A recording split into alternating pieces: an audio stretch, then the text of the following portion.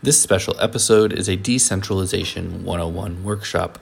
This workshop is presented by the Green Socialist Organizing Project's Education Working Group and is part of our 101 series. You can learn more about the series at greensocialist.net/101s.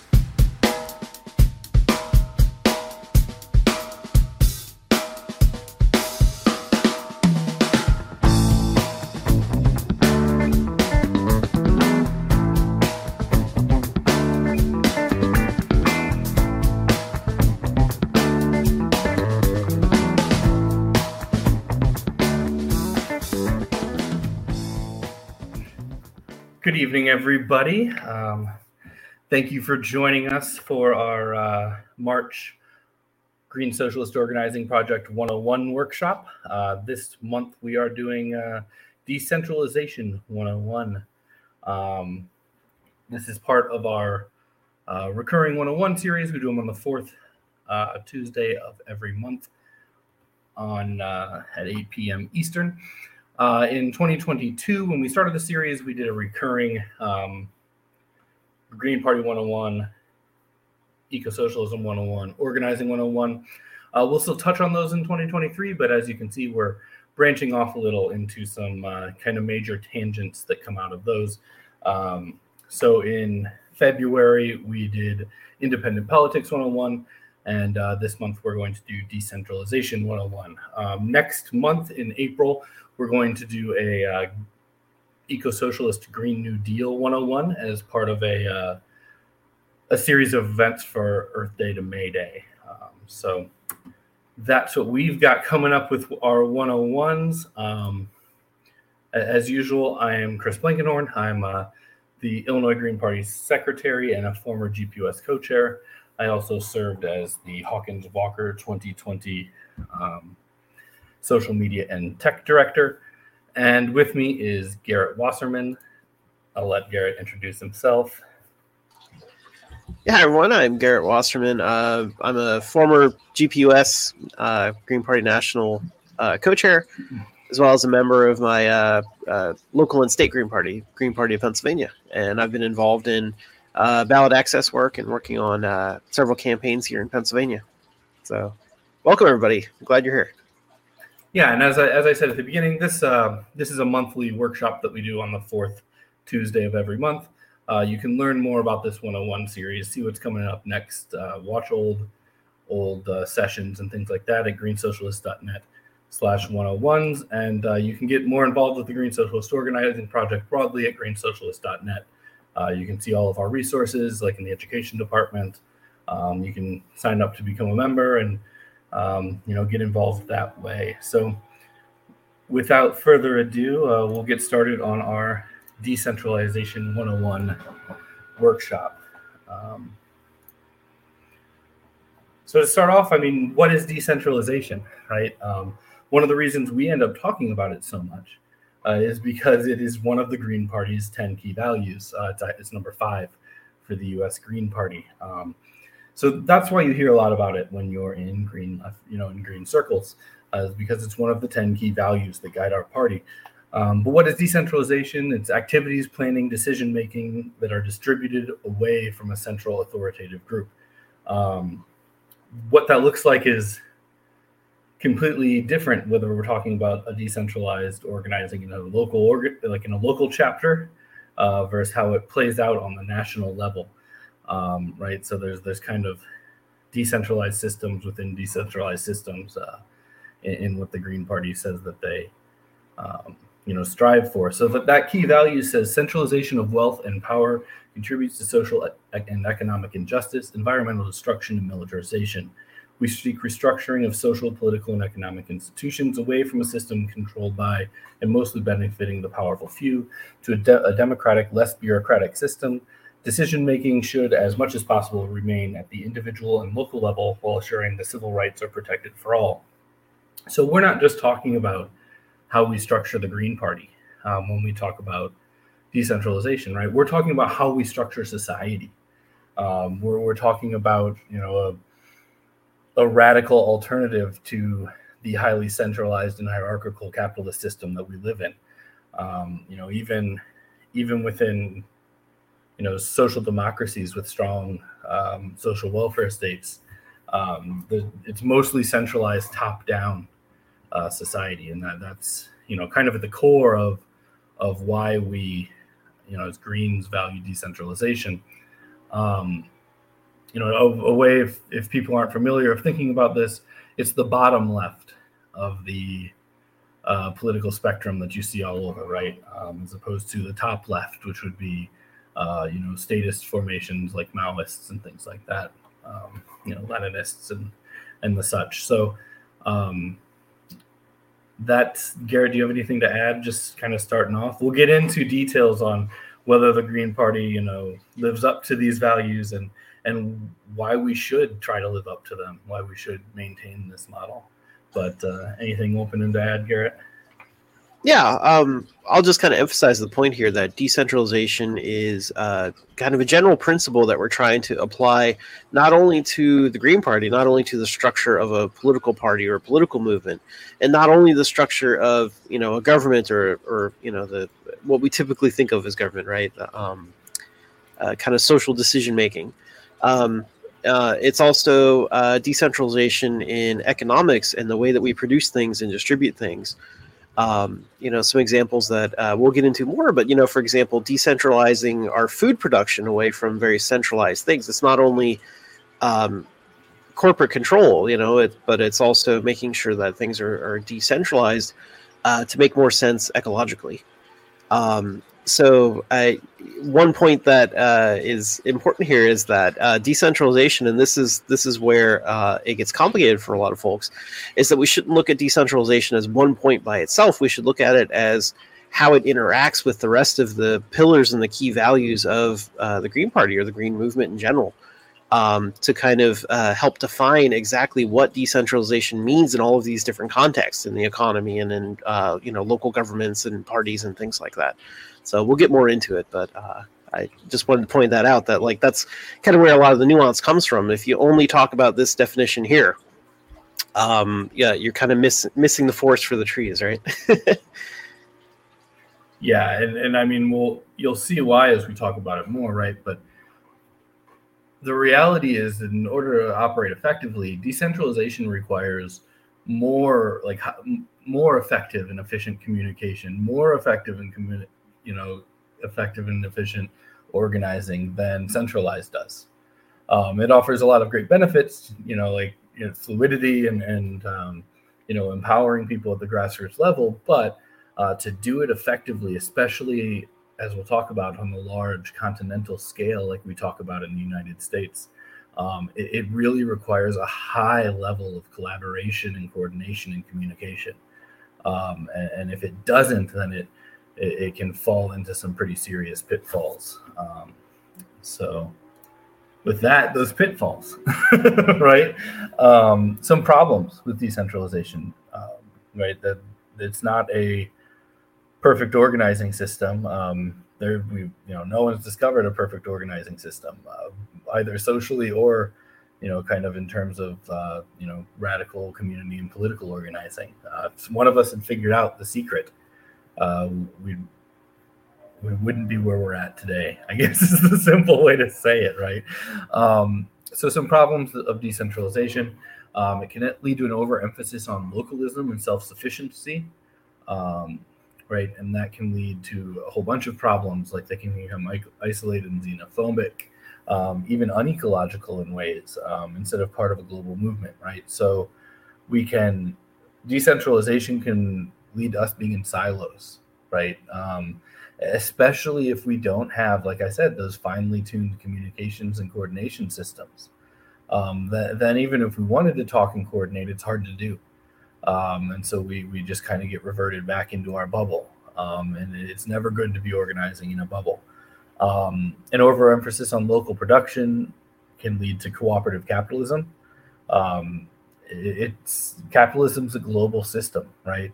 And it can't be explicitly, it can't be sufficiently addressed solely at a local level, right? You're still going to have to engage in the broader capitalist, economy and global marketplace. So even if you do have a more egalitarian local approach, it's going to be interconnected in a whole bunch of ways, at least in the foreseeable short term, right? With larger global capitalism, and this has been something that, a critique that's been levied against large socialist projects throughout history, right? I mean, as early as the 20s, almost immediately after the Russian Revolution, the people like Gramsci were critiquing it, and saying, this is state run, but still within the capitalist system. They didn't break free. Mao openly talked about it, right? Openly admitted it in his writings. And it can lead to reasons for real critique, right? Like looking at a project like Venezuela that's done many great things, in terms of housing and poverty and all these things, but it's a petro economy, right? It's based solely their economy is heavily dependent on oil production. So it's an unecological system, even though it is more egalitarian, right? And because we're not able to address these fundamentals of capitalism at that local level alone, it can, as we become more localist and more isolated, our effectiveness in actually achieving broad change is going to be limited. So we've got to watch for that when we're doing decentralized organizing, and we need to make sure that we have inclusiveness in decision making at the grassroots level, right? It's one thing we'll definitely probably get into more later, but decentralization doesn't mean we can't have centralized planning and centralized funding. It means that we need to have decentralized democracy and democratic decision making and control at the local level.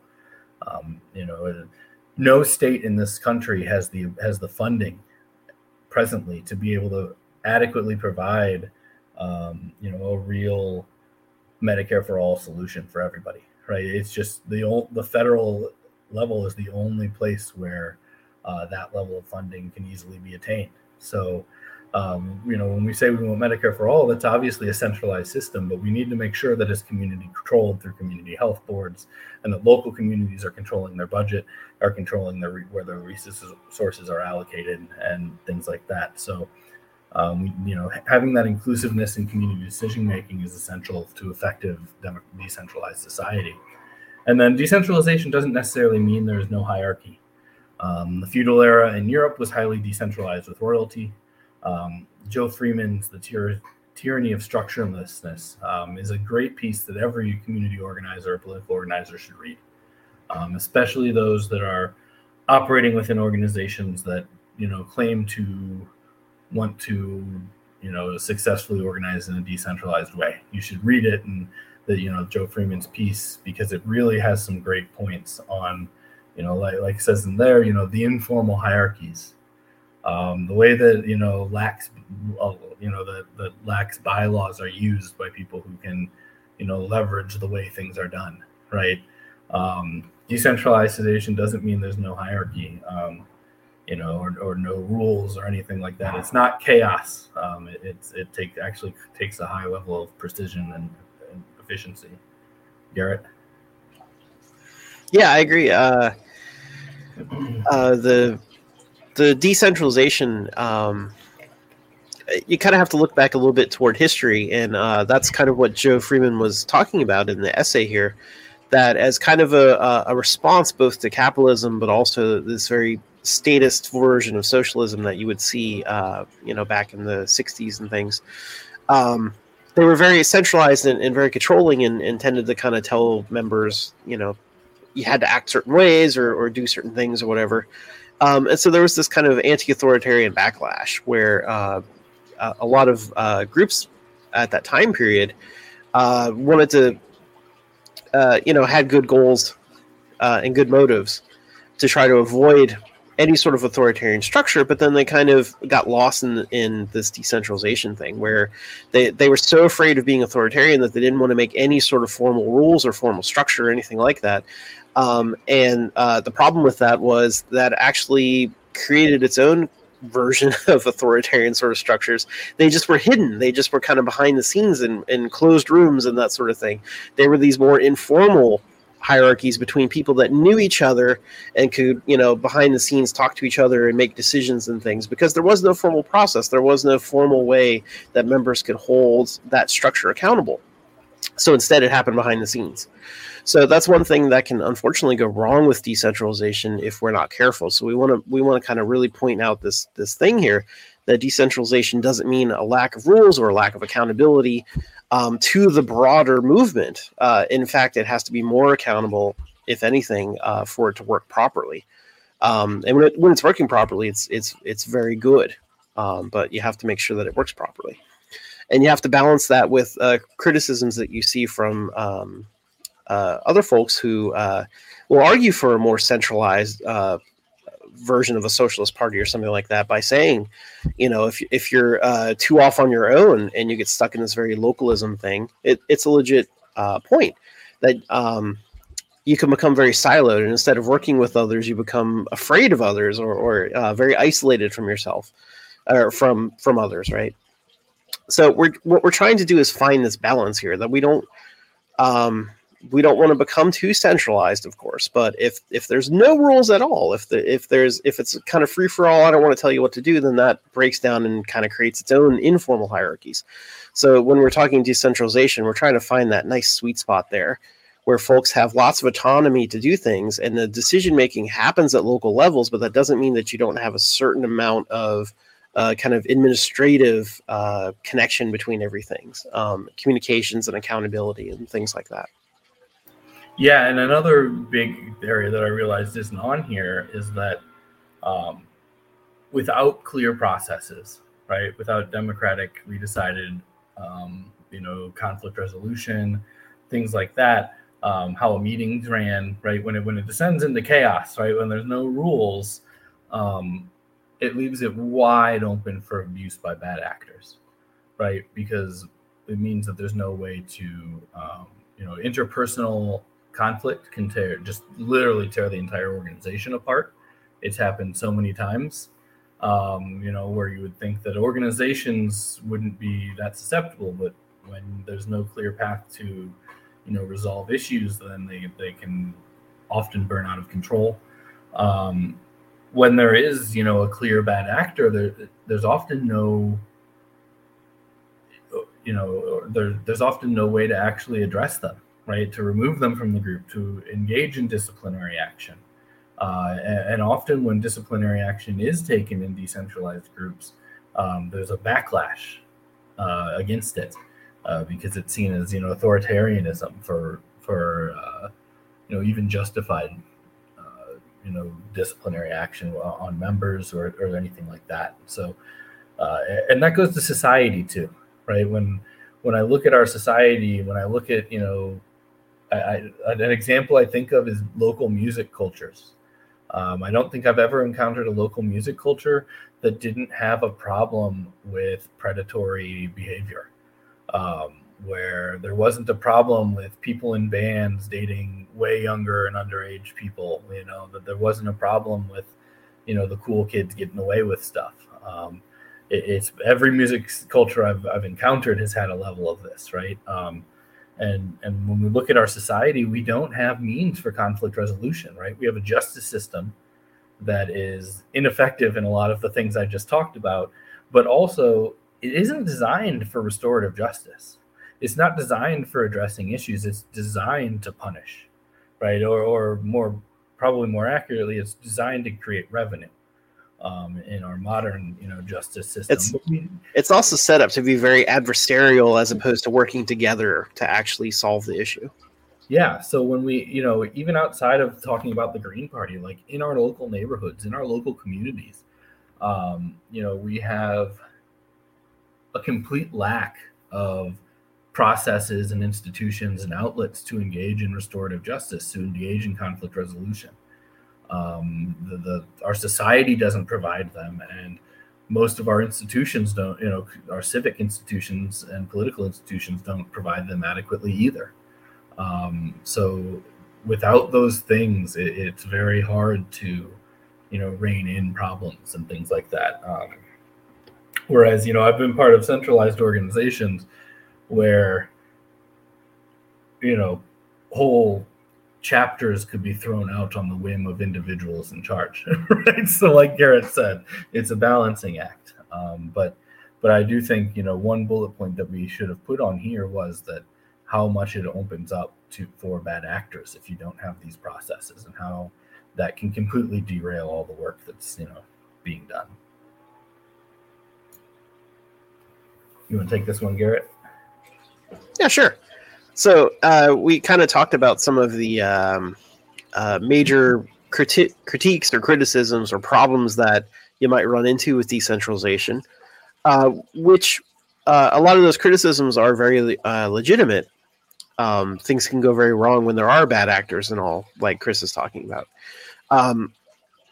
But the question, of course, becomes, how do you deal with those issues? What sort of organizational structure should you have in order to take advantage of decentralization, to actually make decentralization work, to create broader freedom and broader democracy and all for folks without falling into those traps? And I think a good way to look at it, and an underlying principle that GPUS tries to use, and again, we'll get to that in a moment about how well it's done it so far. But a principle of that is to form a federation or maybe a confederation. My understanding is that the federation is, I think GPUS is technically a confederation, because I think a confederation is where the broader group is equal with the members, as opposed to the federation that is, federal structure of the U.S. government. The federal government is over everyone else. It overrules them. So when we're talking confederations, we're talking the network of communities is kind of part of the community itself. Maybe it's a little bit funny sounding, but anyway, you'll see. So one form of confederalism is this idea that you have this network of administrative councils or committees, or whatever you want to call it, where members are elected from assemblies. So what you're talking about is trying to empower local levels, the local party, local government, whatever. Those local groups from towns, neighborhoods, whatever, are the ones that actually do most of the decision making. And once they've come to an agreement, once they've decided to take some action, then you elect someone to be a delegate or a member or steering committee member, that kind of thing, to carry out that action. And that person is empowered to do those things as well as held accountable for it. And so what's important for all this stuff is that anyone who's elected to these positions, such as delegates and all, they should be mandated. Whoever they're representing should give them tasks and say specifically, this is what we would like you to do. That way we can hold you accountable, that it's not someone just going off on their own and saying whatever they want and doing whatever they want and voting for whatever they want. They need to be accountable. So they need to have a conversation with their local community, who gives them guidance, who gives them mandates on what they're supposed to do when they go and work with other delegates. And they need to be recallable in order to make sure that they're actually held accountable. That if they go off the rails and they start promising things they shouldn't have or whatever it is, they can be recalled, and someone who better represents the community can go and do that, fulfill that task. So this is meant to be very administrative, carrying out decisions that have already been made by the whole community, as opposed to the representative system in the U.S., where somebody gets elected and then they go make the decisions on their own with other representatives, and they don't consult us, right? They just pass laws and do things, and they don't have to talk to anyone, and right? They just go off and do things. It's meant to invert that structure where the decisions are made locally, and you're only electing the person to carry out that thing, to make sure it happens, to oversee it, to kind of be the manager of the project. But they didn't decide the project on their own, right? The communities did. So it's important to point out that they're administrative, not policy-making bodies. That's what we're talking about here. And to try to avoid some of the problems that we talked about earlier of siloing ourselves, isolating ourselves, we have to make sure that the members, the communities that are part of this network, that are part of this confederation, they need to be independent. They need to rely on mutualism, where they're sharing resources, and if it's economic, sharing production, sharing policy-making decisions, things like that, so that you're not isolated, you're not siloed, that you're actually making decisions as part of a broader community that's looking at the bigger picture, right? That whatever decisions you're making make sense within the entire structure and the goal of the entire community, and not just some little group that you're a part of, right? because again, that's where that's where it gets off the rails, where someone can, one town, if you're talking economics, one town can say, well, it's good for our workers if we, create a mining facility or whatever it is, and it dumps all the chemicals that go downstream to another community. They could say, well, hey, decentralization, my town can decide if we want to do mining. But really, like now when you're talking about environmental issues, it's not affecting just that one town. It's affecting the broader community. And that's the point of having this network, that we have to have these conversations about how do our local decisions impact the entire community. And we have to have accountability through that mechanism. So this is kind of the very broad idea of what a confederation should look like, that tries to promote the most democracy and the most decentralization, with communities making their own decisions while still being accountable to the broader membership, broader community. So go ahead with your comments, Chris.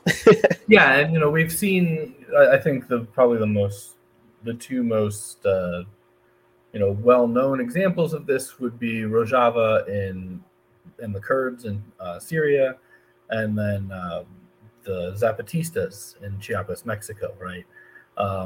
Where and the Zapatistas, formed out of this, art-filled revolution, in response to NAFTA, right? And in response to and many other things, right? That was much more complex, obviously, than just a trade agreement, but that was kind of the news event that was, happening and affecting at the time, right? But even and so what you saw was, an indigenous uprising, and where communities took gained some level of independent power.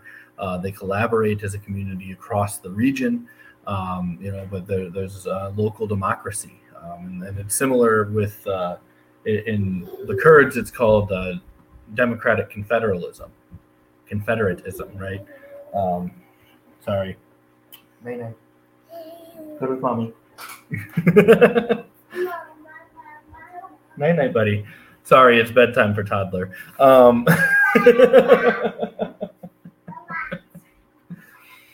So that's where we see this kind of in practice internationally, right? That's the projects that we can look to. When Garrett was talking about the difference between a federal system and a confederate system, GPUS, right, is a good example of that, right? Because GPUS, the Green Party of the United States, is made up of its member states and caucuses, right? It cannot dictate to those states and caucuses. In fact, its path is decided by the delegates elected to the National Committee. And that has a varying level of effectiveness that we'll get into later, right? But it's a confederated system, where the member states are actually the power. And most Green parties in the United States operate the same way on the state level as well, right? The coordinating committee for the Illinois Green Party is basically the managers between our biannual full membership meetings, right? Our path is guided by the members. It says in the Illinois Green Party bylaws, the membership is the highest decision-making body. So that's what you get out of a confederate system, right? But the confederate system does it through representative democracy, right? Through delegates, instead of necessarily doing it through direct democracy. And an interesting way we see this play out too, right, is even though the Green Party is a decentralized confederate system, we're running in top-down elections for top-down seats in government. And when we look at a tangential or a parallel organization in DSA, we can see that there's a problem when you're electing people into the system with accountability, right? And over the years, we've seen this pop up numerous times in DSA, where their membership realizes once someone's elected, it doesn't matter that DSA endorsed them or if they're a member, they really have no control, no level of accountability. They can't recall them. All they can really do is revoke their membership, which they tend to vote against doing, like they did with Jamal Bowman and BDS. Or they could revoke their endorsement, but the person's already in office, right? So even when we do try to organize internally within, with a different mindset, we're still electing people into an extraordinarily top-down and hierarchical system that is designed for a lack of accountability. And we talked about that last week in our independent politics workshop, right? Or last month in our independent politics workshop, right? That the U.S. political system is designed to be memberless. It's designed so that the people don't actually have any route directly to power or any ability to hold accountability outside of, two-party elections. And that's by design. So, even when we do try this out, we're still operating, it's the problem with that localism, right?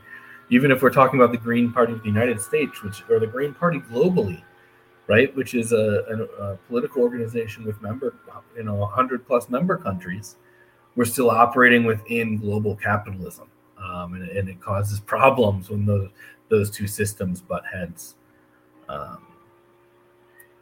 So that's kind of thinking about decentralization in terms of how to run a society, right, and how to organize society in a decentralized way, and that's based on the meaning of confederalism by Murray Bookchin, which kind of raises the question, what should democracy look like? It should be direct. Decisions are made directly by people. Power remains in the hands of the people themselves. It should be participatory, structured for involvement of everyone. All can participate in matters of common life and influence those matters. It should be deliberative. Decisions emerge from processes of discussion and consensus building, rather than merely the results of formal proceduralism, where we are tallied as isolated voters. It should be radical. Democratic principles are expanded into all spheres of life, not just what we know as government today, but also into economic planning, production, distribution, as well as housing, stewardship over environment, etc. And it should be revolutionary. Democracy is in itself a process of social transformation, where the power of people sets out on a collision course with the privileges of the elites, where the foundations of the old system are consciously uprooted and a new system is created into the social reality, right? So I think those are all really good ways to kind of evaluate our democracy, right? Direct, how direct? What if we're talking about representative democracy?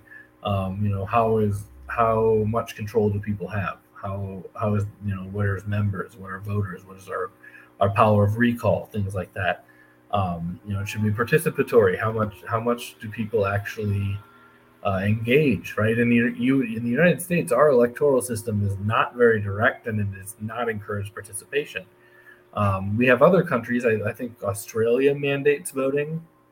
I'm pretty sure that's who I'm thinking of that does. But we have some countries that mandate voting. You get fined if you don't, right? But that doesn't mean that you have a participatory system, and that means you have a mandatory system, right? It's not just the act of voting that determines whether or not you participate in democracy. We're talking about local, communal councils and boards and every act of civic engagement. That's partly why we include the next principle of deliberative, that it's not enough for people to just go vote. They've got to be able to participate not only by voting or kind of expressing their opinions or whatever, but that their opinions are actually taken into account as part of the process, a consensus building process that will actually influence the end result. Yeah, and when you look at what we do now, it's just majority rule, right? And majority rule sets up for a large unhappy minority, especially when it's just bulldozed through, right? Bulldozing through is something the Republicans have shown very good at, and the Democrats have shown unwilling to do, right? And when we're looking at the effects of that now, right? Roe versus Wade has been dropped in multiple chances to enshrine Roe in law instead of in precedent, were passed up by the Democratic Party. So just the ability to pass something is not in and of itself mean that it is democratic or that it represents a large group of people. So it's important to even if it's not consensus, right? I'm sure we could have a long debate amongst people on the left about consensus. I'm sure Garrett and I could have a long debate amongst each other about consensus. And I would say we are both pro consensus people. But even if we're not talking about, orthodox consensus, right? The process needs to be deliberative so that people's concerns are heard, not only heard, but addressed, right? It shouldn't be, well, if we got 51%, we don't care. That creates someone who's not happy within their society, especially, when you look at, just look at the United States. This is the direct outcome of majority rule, and non-participatory, non-direct, non-radical, non-revolutionary politics. Flipping between presidents that each get 51% of the vote, so half the country's always angry. Yeah. And the idea of expanding democracy into all spheres of life is incredibly radical, right? And it's necessary. This is when we talk about economic democracy, when we talk about socialism, right? Worker ownership.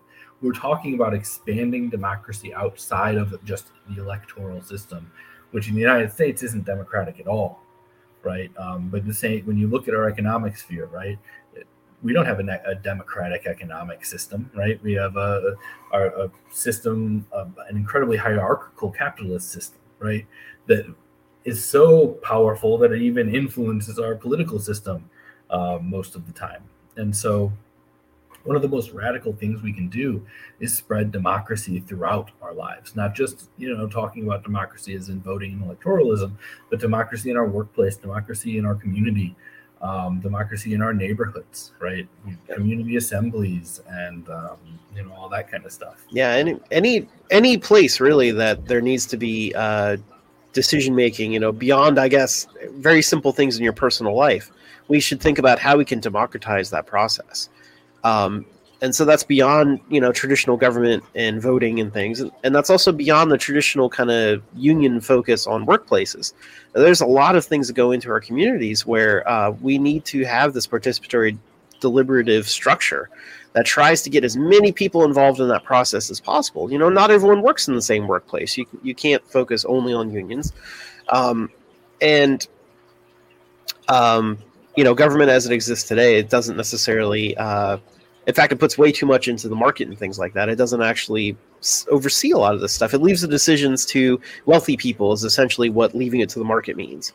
So instead of having that process, we want to have this participatory process that includes everyone in the community in making that decision, as opposed to leaving it to wealthy people or political insiders and things like that.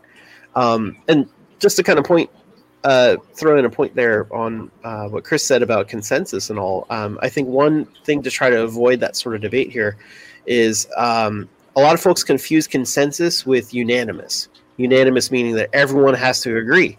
And consensus is not necessarily unanimous. It could be, and in certain decisions, maybe it should even be. But consensus is really the process. It's not really that outcome. The outcome of a consensus process could be unanimous. Everyone agrees. The outcome could be a vote. It could be a majority vote or a supermajority vote of 60 or 70% or whatever it is. The important point about consensus is that it's this deliberative process where everyone is getting together, discussing their concerns, their issues. They're being heard. They're being evaluated by all the membership, and you're working your way through that decision-making process to try to deal with as many problems as you possibly can, to deal with as many concerns as you can, because that's what participatory means, right? Having everyone involved, hearing all those concerns, and trying to address all of them in a fair, just, equitable way, all of those things. Yeah, and a good example kind of how to think about, decentralized democracy, but still understanding the need for coordination and a level of centralized planning would be healthcare, right? If we were to implement the Medicare for all that progressive Democrats want, right, all alone, just open the rolls, let everyone in on Medicare. I would imagine that even if they could get that passed, it would contain caveats that private insurance gets to survive, right? Whereas, a true single payer system would end private insurance as well.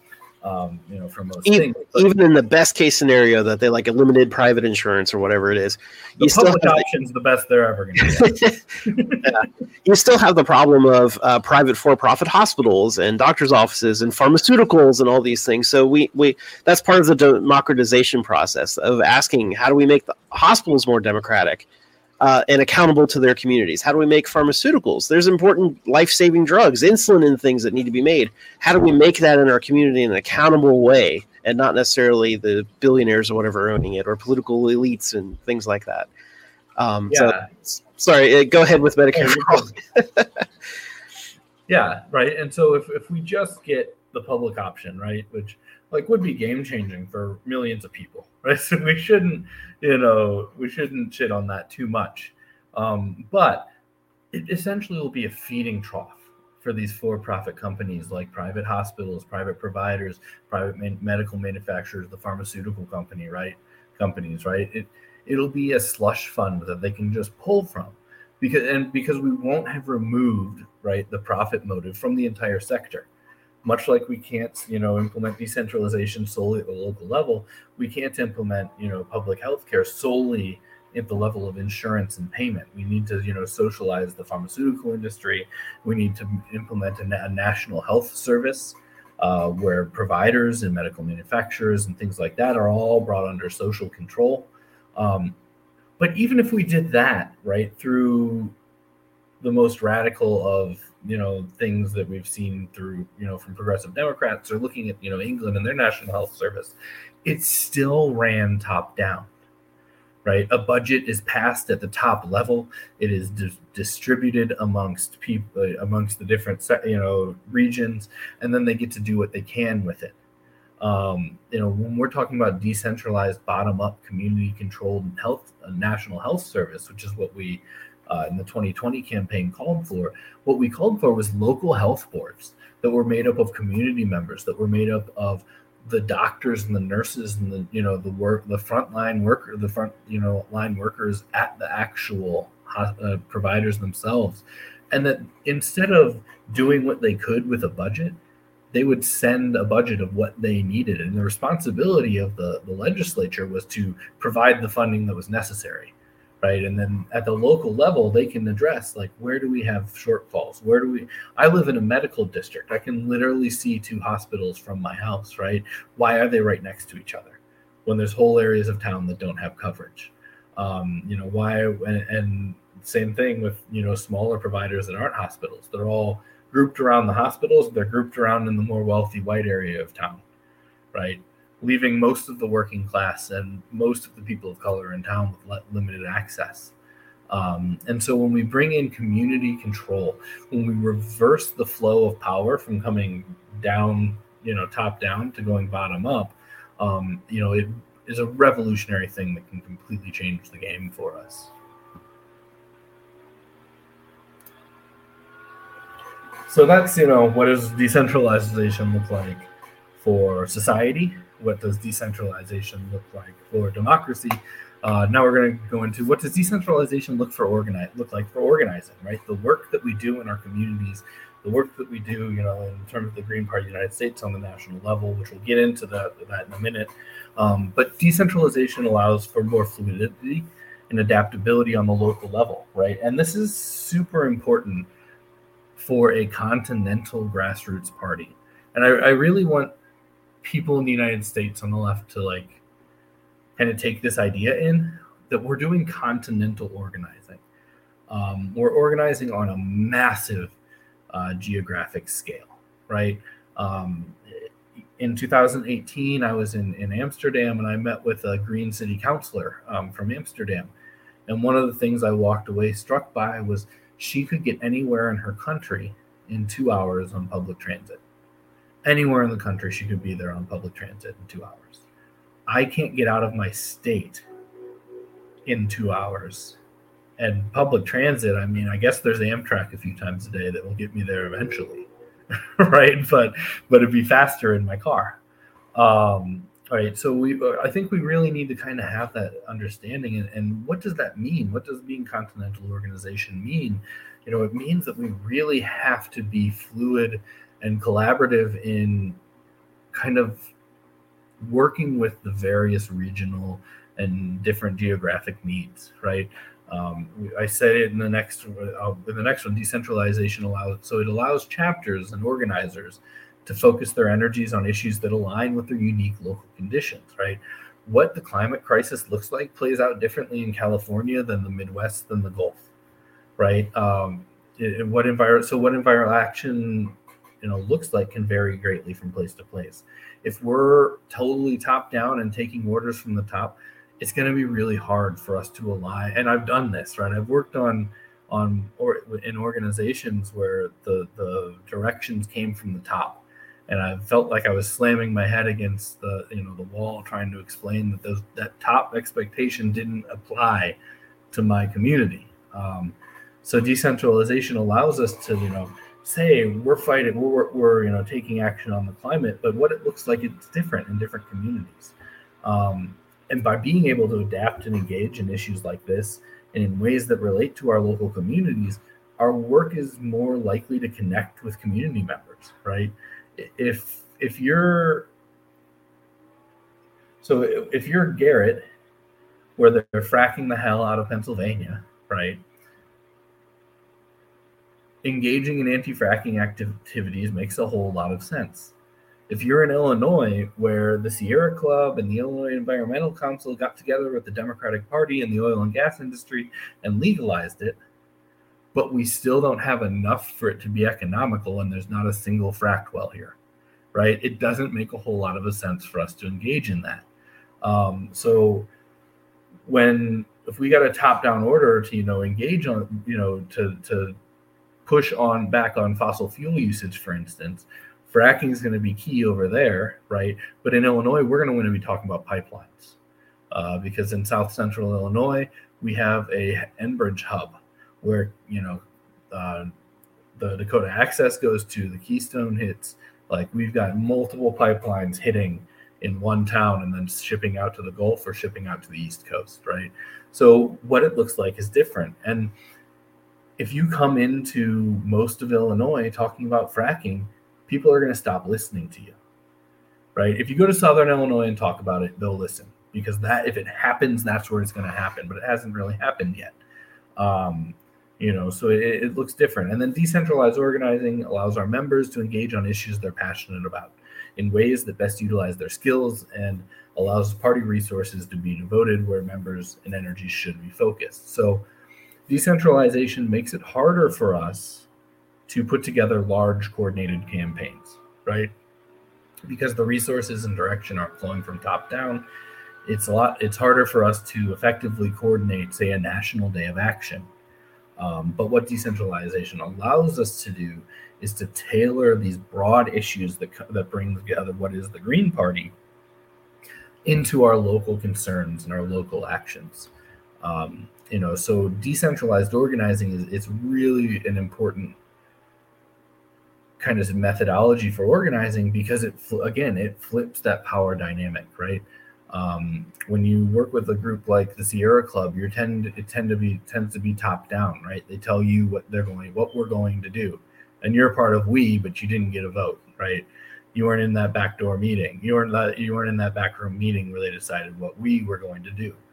And so when you engage in decentralized grassroots organizing, it flips that script and it brings power to people. And when people get that power and begin to understand that power and are allowed to engage in ways that excite them, right, then that's when you can actually start to harness the power of people against this massive amount of money and institutional power we're facing up against. Yeah, and actually, I think it's important to throw in there that it's not necessarily an either or. It's a process of building. That's what organizing is about. It's about building. It's about building the structures and the power necessary to carry out our bigger goals, to make the bigger systemic change that we're really looking for. So, one way to do that is to get folks excited and passionate. Well, they're already excited and passionate about whatever's going on in their community. They live that every day. They understand the importance of that and what the problems are and why they need to be tackled. So we want to start by listening. If you've heard our old organizing 101s, right? You do more listening than preaching, right? You listen to them first, and you hear their concerns, and you encourage them, you empower them. You say, how can I help you with those local things? And that's part of our network. That's part of our party. How can we help each other with these local things? And eventually that builds to a larger national or continental movement, because if we're looking at those local events, but connecting them back to capitalism, connecting them back to the root causes of all these problems, it initially looks like every local or region is looking at different problems, but you're slowly building a movement where we're all recognizing that, no, these are actually all stemming from the same underlying issues. And that's the powerful moment where that local organizing turns into national organizing and turns into this big mass movement, which is what we ultimately need. But it starts local, and it starts in this decentralized thing where you want to focus on the important things in each community and help those organizers with those local issues that can easily reach people and bring them into the movement.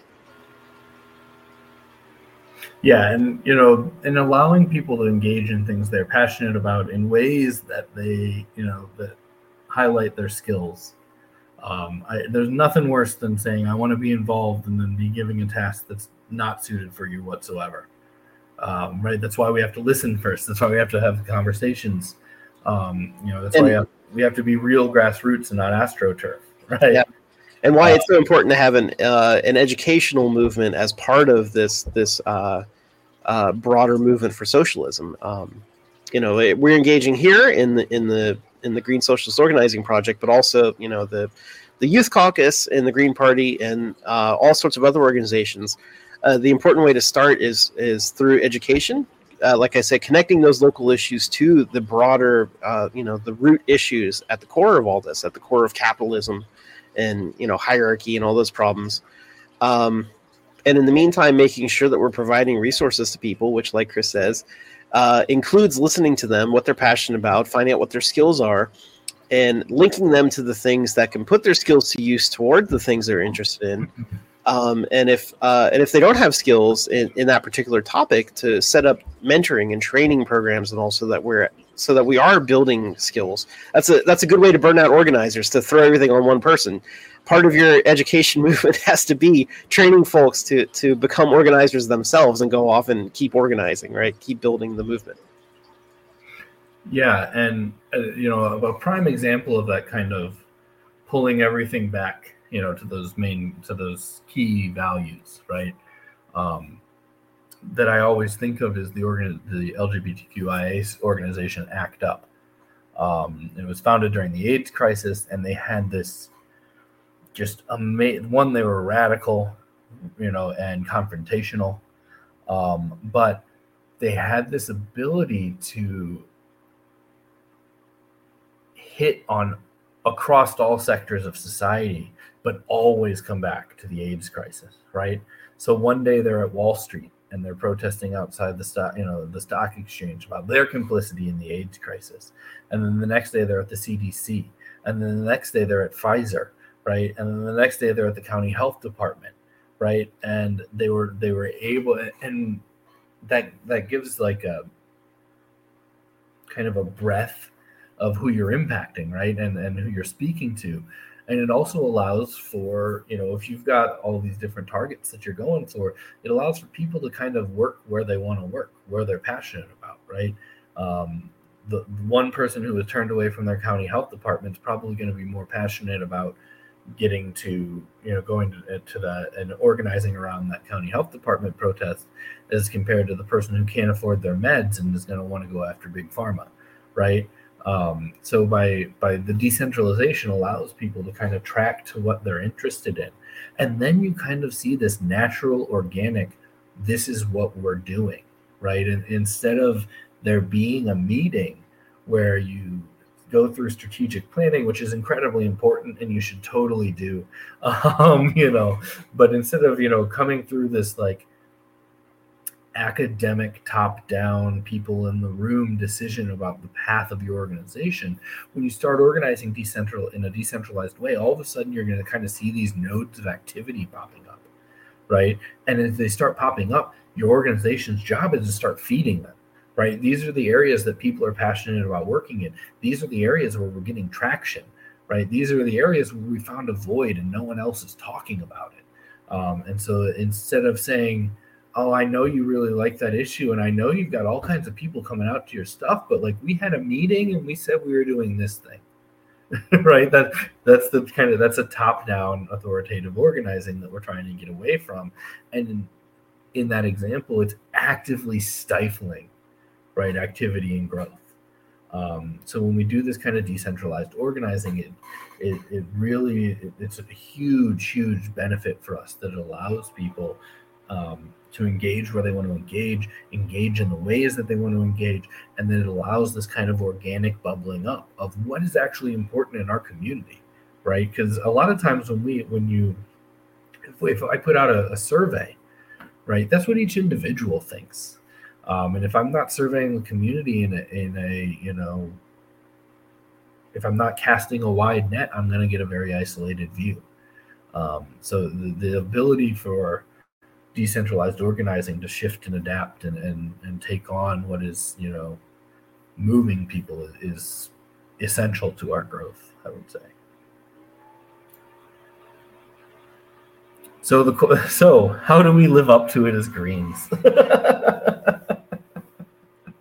Does GPUS live up to decentralized democracy? I've been saying since we decided to do this one that my job is to not be too harsh on this topic. But while decentralization requires, as we said earlier, requires a high level of communication and collaboration, GPUS's version of decentralization has tended to be more chaos and disconnect. Communication lines are not great.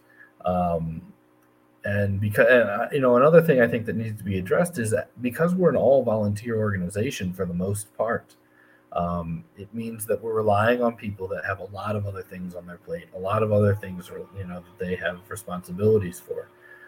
So that all volunteer organization means that we need to have more backups, right? We need to have more people involved in the organizing so that things don't get dropped.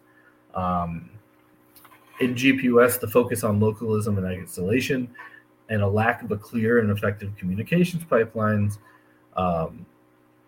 has led to a lack of focus and ability to do coordinated actions, right? And this has been something that the Green Party's kind of been going through right now internally, is like, we want to do this thing, but how and can we? Right? What is the value of it? I think most Greens that operate within the National Party have this kind of question in their mind of what is the value of a national committee proposal and declaration, right? If it doesn't come with mandates for states, if it doesn't come with action steps that are clear and able to be taken, if it's not clearly communicated back to the member parties that are actually the power of the Confederation, what does that mean, right? And so that's an area where the Green Party's kind of fallen into kind of dysfunctional decentralization. Decentralization, like we talked about earlier, in the Green Party, it's often been used to shield bad actors from accountability, and GPUS lacks effective conflict resolution processes for either individual people or their member parties' caucuses. So this means that often conflict is just left unresolved. Bad actors are allowed to just stay, which means that the people that they were, going after or that they were causing problems for often leave. So basically, we often lose the good organizers at the expense of bad actors because we don't have proper processes in place to address it.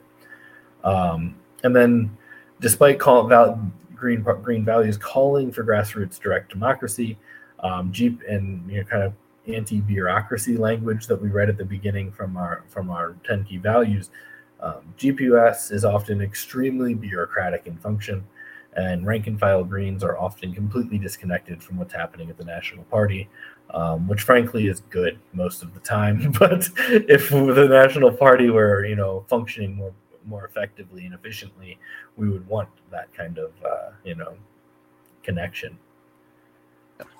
Yeah, I think kind of the theme here that's interesting, that I know I've experienced, and I think Chris did too, as being involved in the national committee and national stuff, is that while there's a lot of talk about being decentralized and a what would you call it, like I suppose a will to be decentralized, uh, what's kind of ironically occurred is that the focus on keeping the national party decentralized and focused on member states is that we've lost focus on the fact that not all of the member states properly practice decentralized democracy themselves.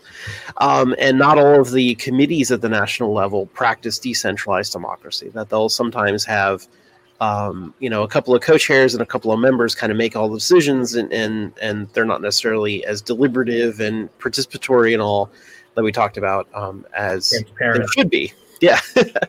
And so as a result of that, all of these different committees and even some state parties end up very isolated from each other and very siloed from each other. And so we don't have very good collaboration and communication across them.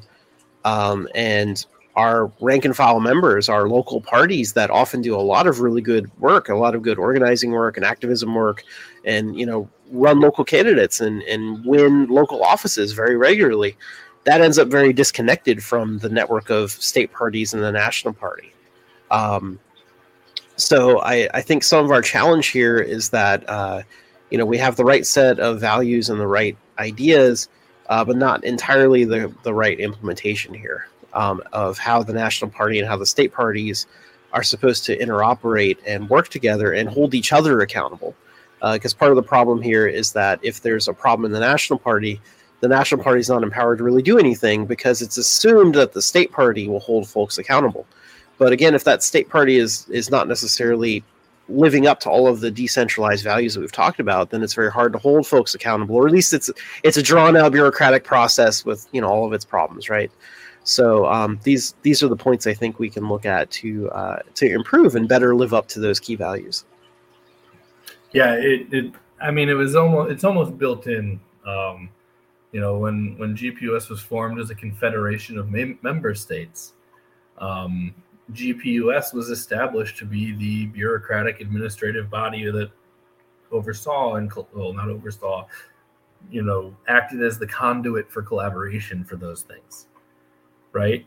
So despite the 10 key values taking an anti-bureaucratic stance, GPUS was established as basically a solely bureaucratic body. And the problem, one of the key problems that I see is that there's not a lot of ways for states, which are the members, right, of GPUS, to actually exert power and affect change, right? Or even talk to each other through communication, right? GPUS has kind of become a black hole for communication and power instead of a conduit that leads from one state to the other, right? There's just so many different ways, and we're actually going to move in right now and talk about, okay, so we were just pretty harsh on the party, but how could we improve it? You want to take this one, Garrett? Yeah, so we ran through those complaints, I suppose, and kind of identified the lack of structure that supports proper bottom-up decision making and this direct, deliberative, participatory, confederal sort of democracy that we've been talking about as what we mean by a decentralized democracy. So the ways that we can counter it are to try to better involve people, to make it participatory, and to make it accountable, not just to abstract state parties and things, but abstract to actual members.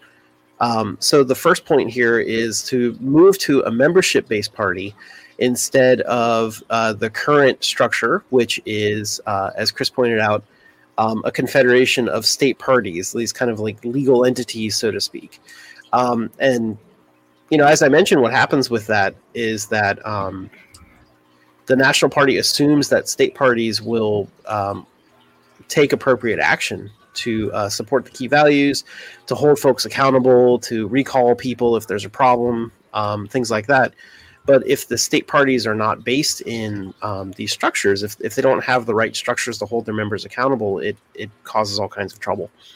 And so you have this indirect disconnect here where members, individual people, are theoretically involved in their local and state parties, but then not directly in the national party. Everything that happens in the national party is through delegates. And so, you have this very indirect democracy instead of direct. So by switching to a membership party, we can actually engage all of our members, and those members can have direct accountability as individual members of the national party, not just their local and state party. They can actually directly influence decision making and directly participate in decision making, see what's going on, and not have these delegate intermediaries that kind of confuse the issue and the waters. Next up is to open that participation, which is, I guess, what I touched on a little bit here, open participation beyond the national committee structure. So again, the national party currently empowers a national committee, which is made up of delegates that are elected from each of the state parties and caucuses. But that structure means that you have to go through your state party and become an elected delegate and be appointed to work on a committee and things like that. It's very bureaucratic in order to get involved in the national party. So instead, we have to think about how we can get our individual members at the local and state levels involved in the national party, not necessarily in all of the administrative work or whatever, but if there's a project, for example, if there's some kind of goal, if we want to say have a national Medicare for All rally day or something like that, there's got to be projects that are sponsored by the national party. And the national party does its role of communicating to members and having a space where individual members across the country can come together in that space and participate in planning that event and making it happen and all the stuff that goes along with it. So we want to avoid this excessive bureaucracy that keeps things siloed in committees, and instead make it possible for groups of members to come together and participate in those projects and even declare their own projects. Like right now, there is no way for a group of Green Party members to go to the National Party and say, hey, we would like to have this particular thing happen, right? We want to host a rally in DC. We want to, start some sort of educational program. We want to host a fundraiser online or whatever. There's no real process for that. It's expected that you go through your state party and submit a proposal through your delegate, and it goes through this whole bureaucratic thing. There needs to be a proposal process where members can actually submit the proposal and then get the national party support to work on that project outside of this very bureaucratic committee structure. We need to adopt better consensus processes. Like we were saying earlier, consensus is a process that needs to be deliberative and it needs to be participatory. We need to make sure that everyone who wants to be involved in that process, in that decision-making process, who has comments or feedback or concerns or anything like that, can be involved in it. So, for example, especially in this era of modern technology, and we saw it during the pandemic, if you hold meetings that are in person or even on calls or whatever that are at specific times, folks have jobs or, maybe they have to babysit their kids or they don't have a babysitter or whatever it is, right? Life happens. And so if there's things that happen specifically at a certain point in time or whatever, that might actually restrict people's ability to get involved in processes. To get involved in projects, to get involved in committees. That's happened where if you can't make the once a month committee call at precisely 8 p.m. Eastern on Tuesday or whatever, then you effectively don't have a say in what the committee's doing, because that's where all the formal decisions are made.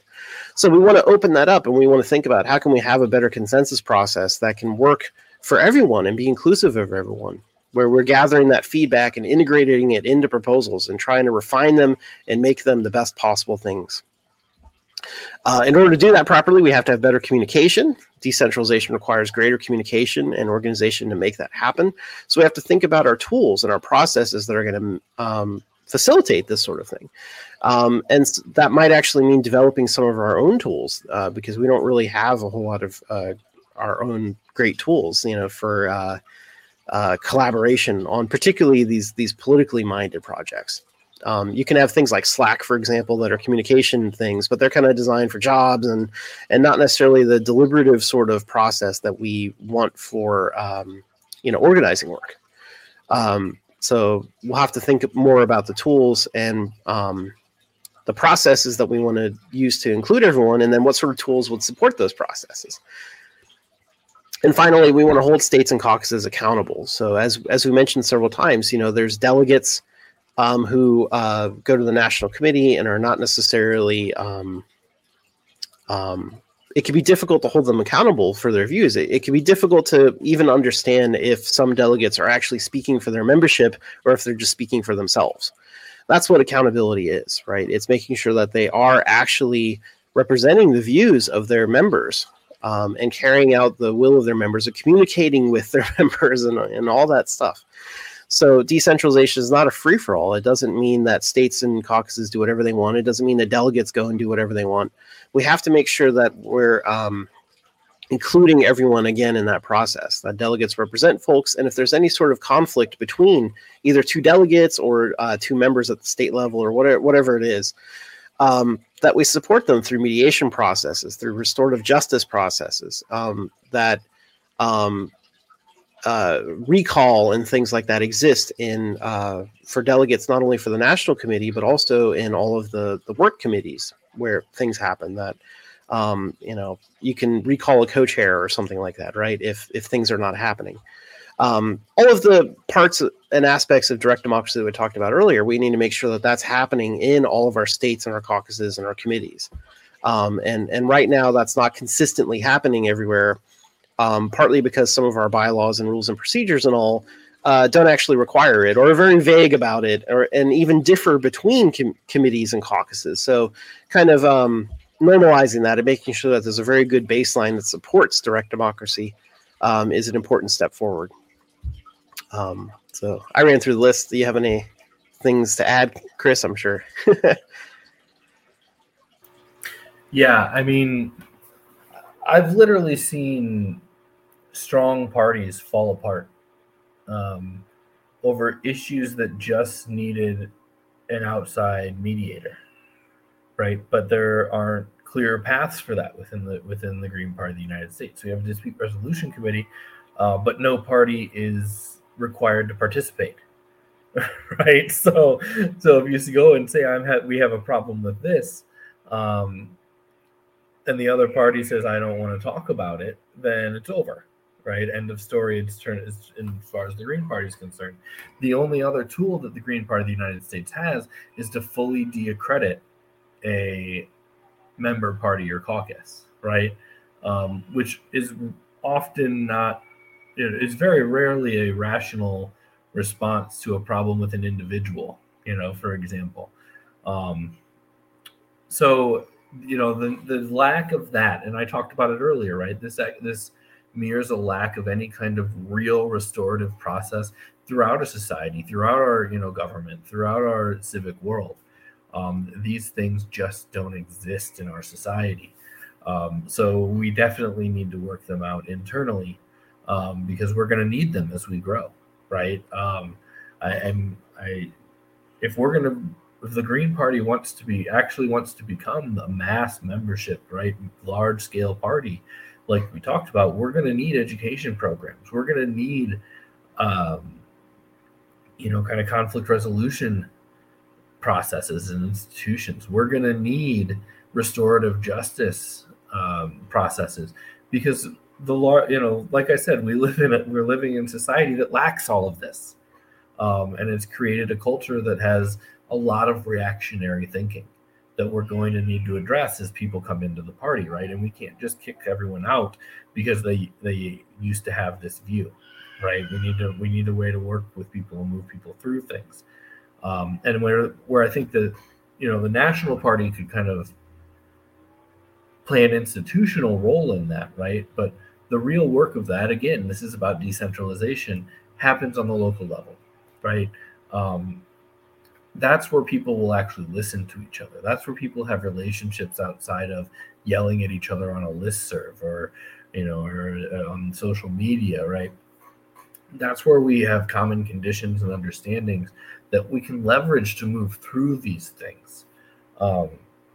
So while there is a huge void on the national level of this stuff and of these resources to kind of be passed down, right? And Amy L. Sachs in the chat said that their chapter had to get a hold of a mediator from the outside to try to resolve things, and then that's where we need, right? But they shouldn't have to go outside. The National Party should have that. But kind of the double edge of, the other side of that coin is this work is best done at the local level. So even though there isn't that national, we should be trying to put these things in place on that local level. People's opinions are rarely changed by someone shouting at them over the internet. People's opinions tend to be changed by real world experiences that they or people that they love and care about have, right? Years ago, I was organizing with a group, and one of our members was an ex-vet, an ex-military member, and had come from a traditionally far right-wing background. That's my child who's not happy. He's not going down tonight. But he'd come from this right-wing military background in a small town community. Well, one of his, close friends came out as trans, and he saw the entire community turn on this person, right? He experienced the hatred that was coming from his own worldview, and it flipped a switch in him, right? A switch that I could have never gotten by talking to him about political theory, right? He had to experience it. And when I knew him, he was organizing within an anarchist organization. He was active. This was during the Trump regime, and he had, especially specifically during the big spike in attention on immigration issues and ICE raids. And this is a formerly far-right military member who had an open offer that if there was an undocumented person that needed a place, he had a place, and no one would ever find. He was out there publicly saying, "I will shelter you and I will keep them away," right? And that kind of change can only happen on that personal level, right? Something had to happen to him in his life, so that's where we have to do this kind of work locally, but GPUS could do a lot more in terms of just functional structures to work through these things. To outside mediators, too often we're trying to mediate our own things, and you cannot effectively mediate when you've got skin in the game, right? that creates biases. One thing that I think all of these points kind of touch on, but it isn't a clear bullet point, maybe it should be added in the future, is how important it is to have a stable budget as one of the resources here, because a lot of what the National Party can and should do is to provide these structures and the infrastructure and the tools, and that could be technical tools like web tools and all to manage organizers and volunteers and all that stuff, but also tools in the sense of training. That we should be able to hire trainers and to pay to fly trainers. That the work happens locally, but we can send a trainer to your local party who can sit with you and meet with you and teach you the skills and to kind of walk you through the process and stuff. That way, you're not felt left alone, because unfortunately, that's what happens with a lot of local organizers. That you start off with a lot of momentum, and then if you feel like everything's on you and you're not getting any help, that's the road to Burnout City. So part of us being a party, being a network, being a movement, and not just a little local community or local group or whatever, is being there to support each other. And one way that we do that is providing the budget and the resources to provide education and training, which of course can only happen if there is a solid budget. So that's another positive aspect of switching to the membership-based party, that not only is the structure more accountable directly to individual members, but we also have this solid funding base that, the more our membership grows, the more we have this funding. And part of our promise is if you become a member, we have all these resources for you. You can have the communication structure. You can have the trainer that'll fly out and help you once a year or whatever. You'll have someone help you with ballot access to give you training on that. All of the things that a party needs to get started with organizing. Yeah, and I can speak from personal experience there. In Illinois, we were founded in the 90s as a dues-paying party. That was removed and moved to a sustainer model. And then in 2017 or 18, I don't remember which one it was, we moved back to a dues model. And what we've found is that our funding is much more stable, right? Under the sustainer model, we were often having more privileged and wealthy members bailing us out, right? I remember the turning point kind of for that movement in my state was we were having a membership meeting, and at the fundraiser afterwards, the state party secretary at the time was talking about was giving a fundraising pitch that was more of a shame pitch, because he said there are 12 people that give sustaining monthly payments to the party. There are 60 people in the room. You know who you are. And then he made his pitch for dues, and it passed. I don't believe it was unanimously, but pretty close. At the next meeting. So that the membership-based party provides a level of stability that allows us to plan for growth instead of going through these boom and bust cycles, which is what happens with the Green Party on the national level, where every 4 years there's a presidential cycle and we get a boom year, right? But then we go back to austerity budgets within a year or two later. I can also say, as a former GPUS committee chair, there's nothing more frustrating than someone coming to me and saying, I want to get involved in your committee and do work, and me having to say, you need to email your state party and get appointed, right? Literally turning people away. And I would usually engage them while they were going through that process, right? Let's get you involved, but you need to do this thing. So we're putting these bureaucratic barriers. And then, I think one of the really central key things is that communication line, right? We really have to improve communication through our, whether it's membership based or our current confederation, right? Changing that doesn't improve our communication automatically. It's a systems thing. It's a cultural thing. And we really need to address that so that when the National Committee does say we endorse the Earth Day to May Day movement, which seeks to connect the ecological and the economic justice movements in that about week between those two holidays, right? When we endorse that, it means that we are going to see states and parties putting things on a local level, and that we are even going to see the national party putting things on during that week, right? We need a culture where we're centering action at the end of everything we do, action steps and plans and strategies. So, there's a lot of ways that GPUS could be improved.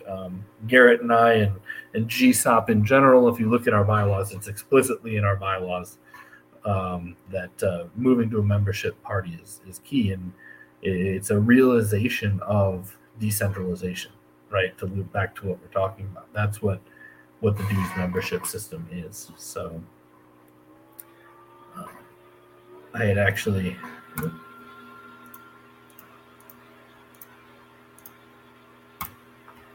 I thought I'd moved those, but I didn't.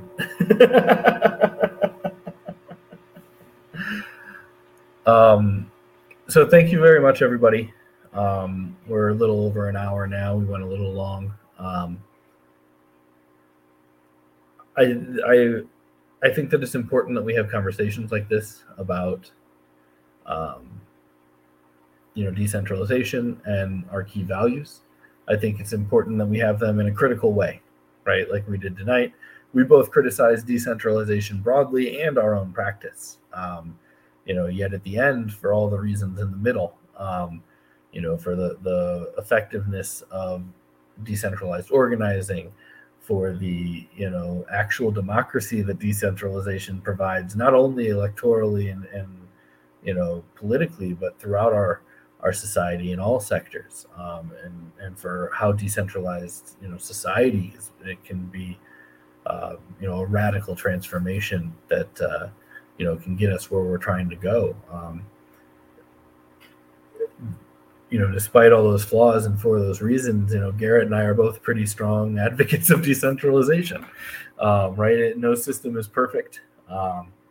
We're especially not, no system is perfect when being implemented by humans, especially when those humans are all volunteers, especially when those volunteers wear too many hats, especially when those volunteers volunteer for organizations that doesn't have a whole lot of resources, right? To kind of swing that a little bit more positive here, one aspect, I'll kind of riff on what Chris said earlier about how important it is to think that we're organizing on a continental scale, and it's very big, and we have to kind of allow ourselves the room to understand that it's a very big job, and but we can get there together by building up this continental movement, starting from our local levels and connecting them together through things like the Green Party.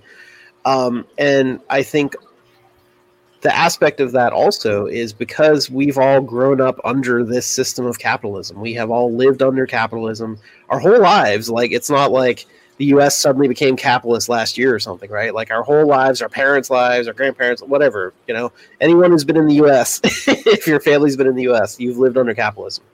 And so that means that we've all grown up in this culture, this attitude, this political atmosphere that has encouraged us to think of democracy as the U.S. representative version, that you have only a very indirect say every 2 to 4 years on maybe sort of influencing a little bit if you're lucky enough to have a primary, which only a handful of districts do every election. And otherwise, you're not really involved. Your representative goes off and makes laws, and maybe you could call them and try to stop really horrible things, but you're generally not really involved. You're not expected to be involved. They think it's weird if you're involved, right? So the point is that we've grown up under this culture where we don't actually understand what democracy is because we don't live it every day. We don't practice it every day. We live under a very undemocratic, very anti-democratic society, despite how much the culture wants to pretend otherwise. So this is a learning process for us. We have to give ourselves the space to understand that we're learning democracy as we go. And that includes building democracy in political parties, in our community, in our workplace, healthcare and food co-ops, like whatever it is you're involved in, you try to practice democracy every day. And the more that we practice it, the more we're going to get better at it. That these complaints and criticisms are not, just to be mean or whatever, right? It's we've tried, and we tried, and here's some things that we've noticed, and if we address those, we'll get better at it. We'll get better at democracy. We'll get better at organizing, and we'll get better at moving toward the movement that we need. That's going to get the systemic change that we need. And we have to get better, right? Because it's important for people to understand, right?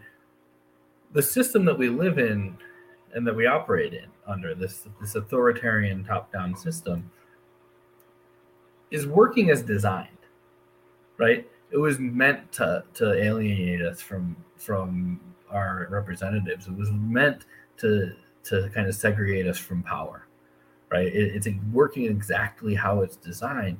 And we need to understand that, because when we're talking, no matter what issue we're talking about, right? When we get to kind of that point where it's like, well, do we want modest reform or do we want to take a new path, right? And when we have that, one of the things we have to, have this conversation about strategically when we're at that kind of fork in the road is, well, does the current path even allow for what we want, right? We can pass ranked choice voting, right? But if you're in a state like Illinois, where to run for Congress in my district as a Republican or Democrat, you have to collect 750 to 800 signatures. But to run as a Green, a Libertarian, or an Independent, you have to collect 16,000 signatures in 90 days from one mostly rural district. Ranked choice voting doesn't matter here because it'll only be the Republicans and the Democrats on the ballot, right? And even if we get on the ballot, it's still for first past the post single member districts where most people, not most, where a large minority is unrepresented, right?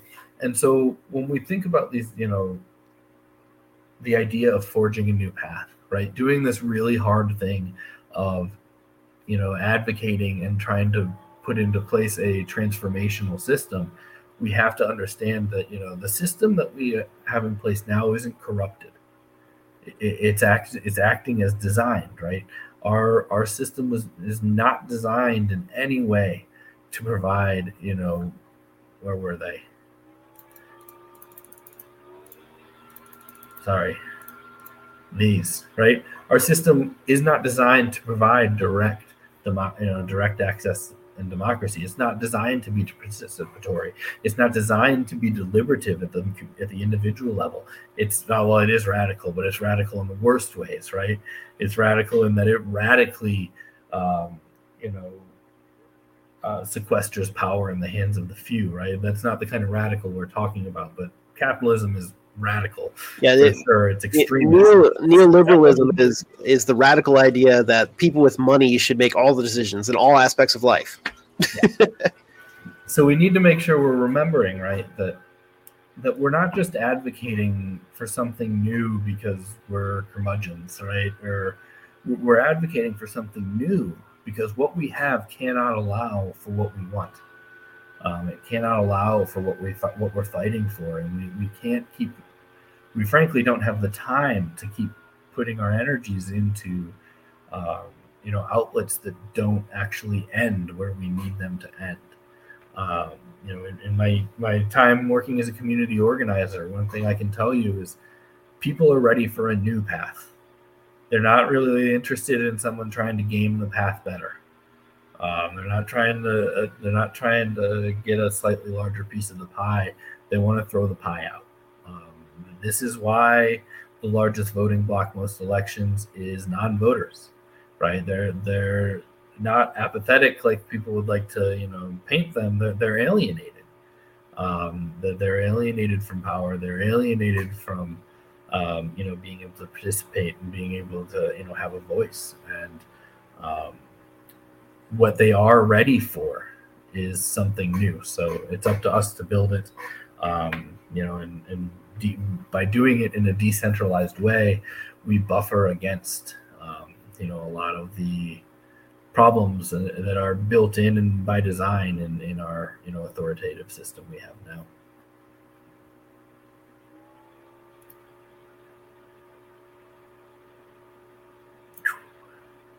So with that, we're at an hour and a half. I do want to say that Amy Sachs said in the chat, I'd love a meeting where we could just troubleshoot what's specifically wrong in local chapters and celebrate what's gone well, right? And before we go, I do want to kind of bring this point up that we're building community, right? Whether at the local level or a national level in our collaborations. And we need this communication to be effective, right? But we also need it to grow as a community and kind of develop unified perspectives and unified strategies, right? We need to be able to share what works and what doesn't work. We need to be able to come to a group of experienced people and say, this is what's happening, and have someone say, well, we had that happen and tried this, don't do that, right? And another person say, we did this and it was okay, right? And work through some things. Right now, all we really have in that way is the National Committee, 160 people who are largely accountable to the members in their state. So I told Amy we actually tried that with our second Organizing 101 in 2022. Attendance wasn't great, but I'm more than willing to, even if it was just recurring, set up a organizer chat, right, where people came on and onto a Zoom and had a conversation. We could do it a lot of different ways, but I think that's important for that communication, but also just for building the relationships that we need to get this done and building the camaraderie and the solidarity. In my experience, the best ideas often come not in the meeting. They come at 2 a.m. after the meeting when you're sitting around. they come in a bar when someone says, "Hold on, I need to go find X and X," and then they come back and say, "X and X are too drunk for this, but we need to talk about it tomorrow." Right? That's when those good ideas come out, not necessarily in your business meeting. So I absolutely agree that we need decentralization. The communication methods essential for decentralization have to be member to member as well, the individual member to individual member. So with that, we will be back next month on the fourth Tuesday, which is the 25th. We'll be doing Eco-Socialist Green New Deal 101. We will probably focus a lot more on kind of comparative and broad strokes of the Eco-Socialist Green New Deal that we developed in 2020, as opposed to very specific policy proposals. But that will be part of our Earth Day to May Day events that we're going to be doing that week. And so yeah, if you want to learn more about these 101 series and the other stuff that we do, you can get involved in the Green Socialist Organizing Project at greensocialist.net. And we will see everyone next month.